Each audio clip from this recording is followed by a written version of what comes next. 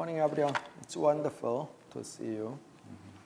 Let me ask you this question first. Everyone would like to live a very happy and free life. But the thing is, the reality is, not many people live in that way. So what do you think is the reason? I would like to put in this way, the reason why people cannot live a very happy and free life is twofold. One, they do not know the exact path. They think they know, but they may not necessarily know the exact path.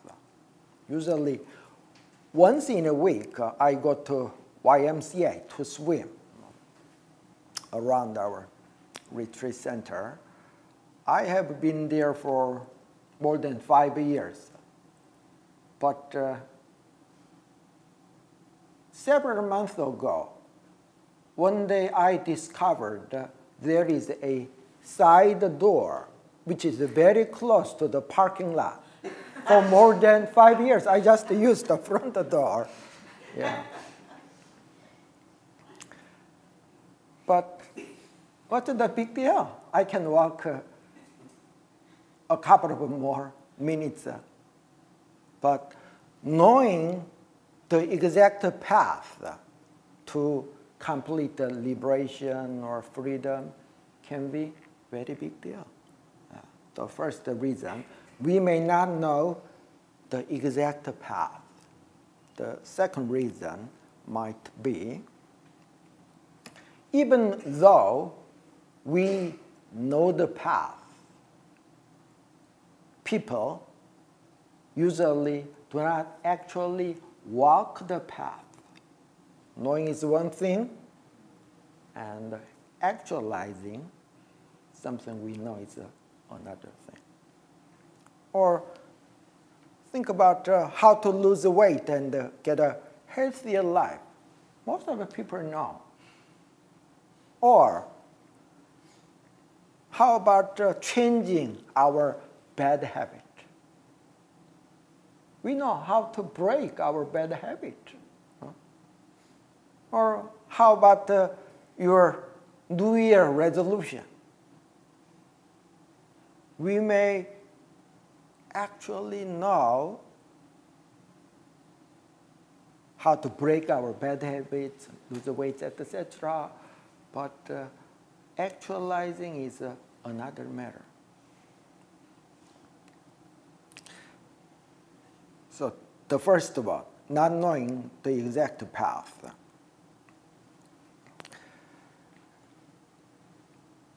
Many people think if they would become more successful, like getting better career, for example, or making more money, then they would become happier. Many people think in that way. It's not that wrong. But lots of study says the opposite thing. You should become happy first in order to become successful. For example, one of the elements of happiness or success can be the level of income. One professor in psychology department in Yonsei University, which is very prestigious university in Korea, he studied this one. He focused one small elementary school in Gyeongnam province. Each and every year, the class number is not more than, the whole class, not more than 50. So for 20 years, he researched the income of that elementary school's graduate And what was the primary element that decide the income level of that graduate? So, for example, the student's IQ, you can get the number very easily from the school. Or their grade, how good or poor they did in school. It's easily quantified and easily get the record. And the third element, the teacher's evaluation of the student conduct. Usually at the end of the semester, teachers write several lines, how positive or how diligent, how their students getting along with other students, etc. Many teachers don't write that in a serious way, but still, he can get that data. And his conclusion for a very large student group was the graduate's income level has nothing to do with the student's level of IQ. Their academic achievement, their grade, is somewhat related, but not that significant, at the least to the level of their income. Surprisingly to that professor, the most significant element was the teacher's evaluation of the student conduct. If the students were very positive about himself or around his environment, or having a very good relationship with his friend, then they would become very likely to make a lot of money. So there is lots of other studies. For example, in America, one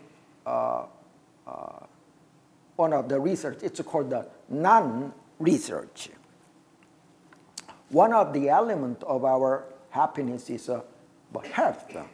If we are very sick, then we cannot enjoy our life. So in that order, the nuns, before they ordained that night, they write something, their aspiration, how they feel, etc., just less than 1 page thing. So that professor collected that writing and gave a grade from 1 to 4. 4 is the highest number. For example, the writing is very positive. For one nun, I'm very happy to become a Catholic nun. I'm really excited what's unfolding in my future. He gave 4. Or some nun he discovers wrote, whether I like it or not, this is the calling. I already see lots of challenges in our life, in my life. Number 1, very negative. So when he studied more than 200 nuns, he discovered a very interesting correlation. The more positive they are, the older they live. Their lifespan expectation is far higher. Very close and exact correlation. So the positive land tended to live far more healthier and longer life.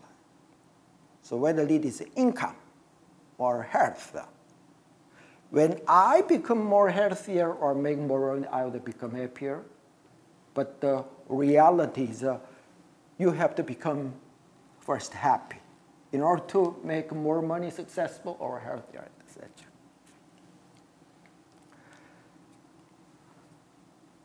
How can we expect everything go our way? So that's why we need to carry out the mind practice, working with our mind. What is the Buddhist practice? It's a mind practice. Let me read our founding master's one verse. One who wanted to have all things in the world just as one wished them to be is just as foolish as a person who builds a house on a sand and wishes to live in splendor for thousands of years. Wise persons will be contented and grateful if only 6/10 of all things in the world satisfy them. They will also be thoughtful enough not to monopolize the things that please them, but to share them with other people. Thus, the things that satisfy them will never become a cause of suffering, but the blessings will be infinite.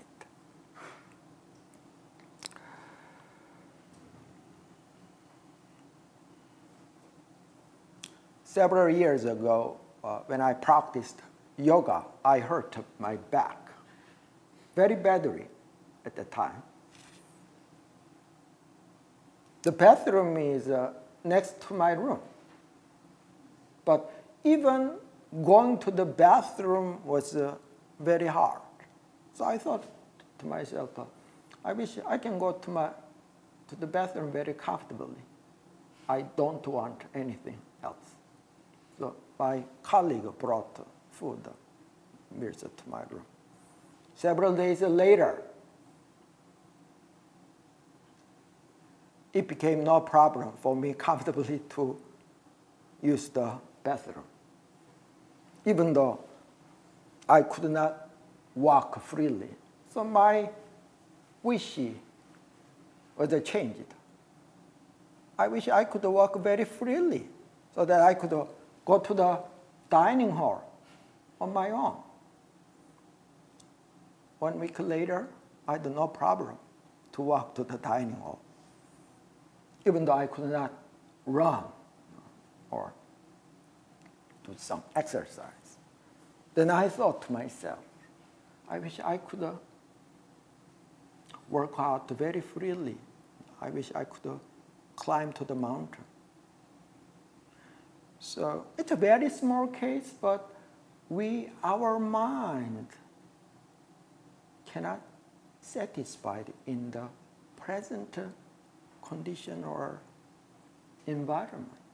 We always expect something, expect some more idea, better environment or external conditions. Yeah. So in order to enjoy our life, we have to work with our mind. That is the first path. The second thing, walking the path. For example, is it that easy to practice meditation on a regular basis? Or maintaining mindfulness in some areas? Or forgiving others? Or putting into action what we already know it's right. How do you think? These are easy things. That's why Jesus said, your mind is willing, but your body is weak. That's why we need to train our mind. Train our mind. Just like we train our body in order to strengthen our muscle in the gym. We really need to train our mind. Spiritual practice, training practice, is the translated word for Hulian, the Chinese character, Hulian. Hulian literally means doing something repeatedly until you become used to it. I think that literal meaning is very exact, very fitting to spiritual practice or training. Doing something in a repeated way until we become accustomed to that. 5 years ago, Boston, one Buddhist minister was bitten by a dog, very big dog, in the nearby park. She was bitten on her neck. She was immediately went to the ER. She told us she was so surprised. In the ER, there are so many people who came there because they were bitten by dogs. Most of dogs are around us are very friendly. Untrained dog is very dangerous. In the ER, there are not people who are bitten by lions or hyenas, but why many people go there? Because they were bitten by dogs.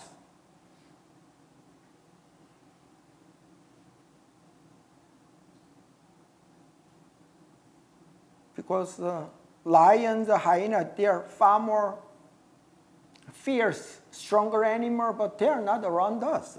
Dogs are around us. But think about that. Untrained dogs around us can cause a lot of harm to us. How much untrained mind, our mind, can harm our life? Untrained mind. Buddha said, nothing is more beneficial than training our mind. Nothing is more harmful than untrained mind. From one perspective, we can say the source of all our suffering and agony is maybe untrained mind. Untrained mind. So, what does that mean specifically, training our mind? In Buddhism, we usually say that threefold practice or threefold training, making our mind calm and focused, peaceful. That's the spiritual cultivation part. The second, making our mind bright and wise, the cultivation of wisdom part. The third, making our mind righteous, compassionate. We need to use our mind in that way. In one Buddhism, we call that mindful choice in action. Let me show you this photo. Several decades ago, when I was in elementary, there was a Korean government project, excavate a sunk ship in Sinan. That's a small port in the western side of the Korean peninsula. The story goes like this. One elementary school teacher went to his friend's house who lives in Sinan Port, the seashore, small village. He discovered the dog food dish. That dog food dish is some porcelain, some china, even though it's broken and has many scratches. So he asked to his friend, where did you get that? He said, well, in front of my house, when the tide is low, on the seashore we see a lot of broken china. So he asked, it looks pretty priceless. But he did not study in that area. So why don't you give one of your dog food dish, that bowl, to me? Yeah, I have many, and he get that. And he showed that to his friend who is a museum curator. And it turned out it's a priceless china made in Ming Dynasty. It turned out that merchant ship with a full china force ring, they left some port in China, was about to go to Japan. And since the ship encountered a serious storm, it just sunk in front of the western side of the Korea. But eastern side of the Korea, the water is very clear. It's pretty deep. The western side, because of the Yellow River, and the water is very murky. So this is the original ship that sunk in front of the Shinan seashore. So it took more than 10 years to excavate all those things. For example, this kind of china.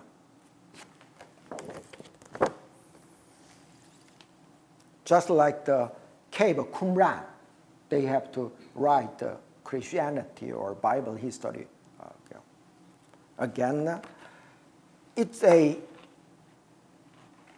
very important turning point to know all this China history. There are so many porcelains in China. Just for those Chinas and the porcelain, there is a special museum was built. Lots of this kind of, just from that merchant ship. Many of them are on display in some museums in Seoul. So our original mind is just like this china, very priceless. But when it is not trained, when it is not disciplined, then it may look like this one. So usually, just like his friend did not know the value of the china, most of the people does not know the value of our original mind. So discovering our original mind is the cultivation of wisdom, enlightenment area. And then this kind of a dirty china should be cleansed. It should be washed. It's like a spiritual cultivation, like a meditation or chanting. And then you can sell this china, or you can display it in some museum. We have to use our mind very well. That's the mindful choice area. It's a so-called threefold practice, threefold training. Our third head Dharma master, Venerable Daesan, said, the path to liberation, attaining Buddhahood is always one and the same. It's always a threefold practice. different tradition named that differently, but the path is always the same, threefold practice.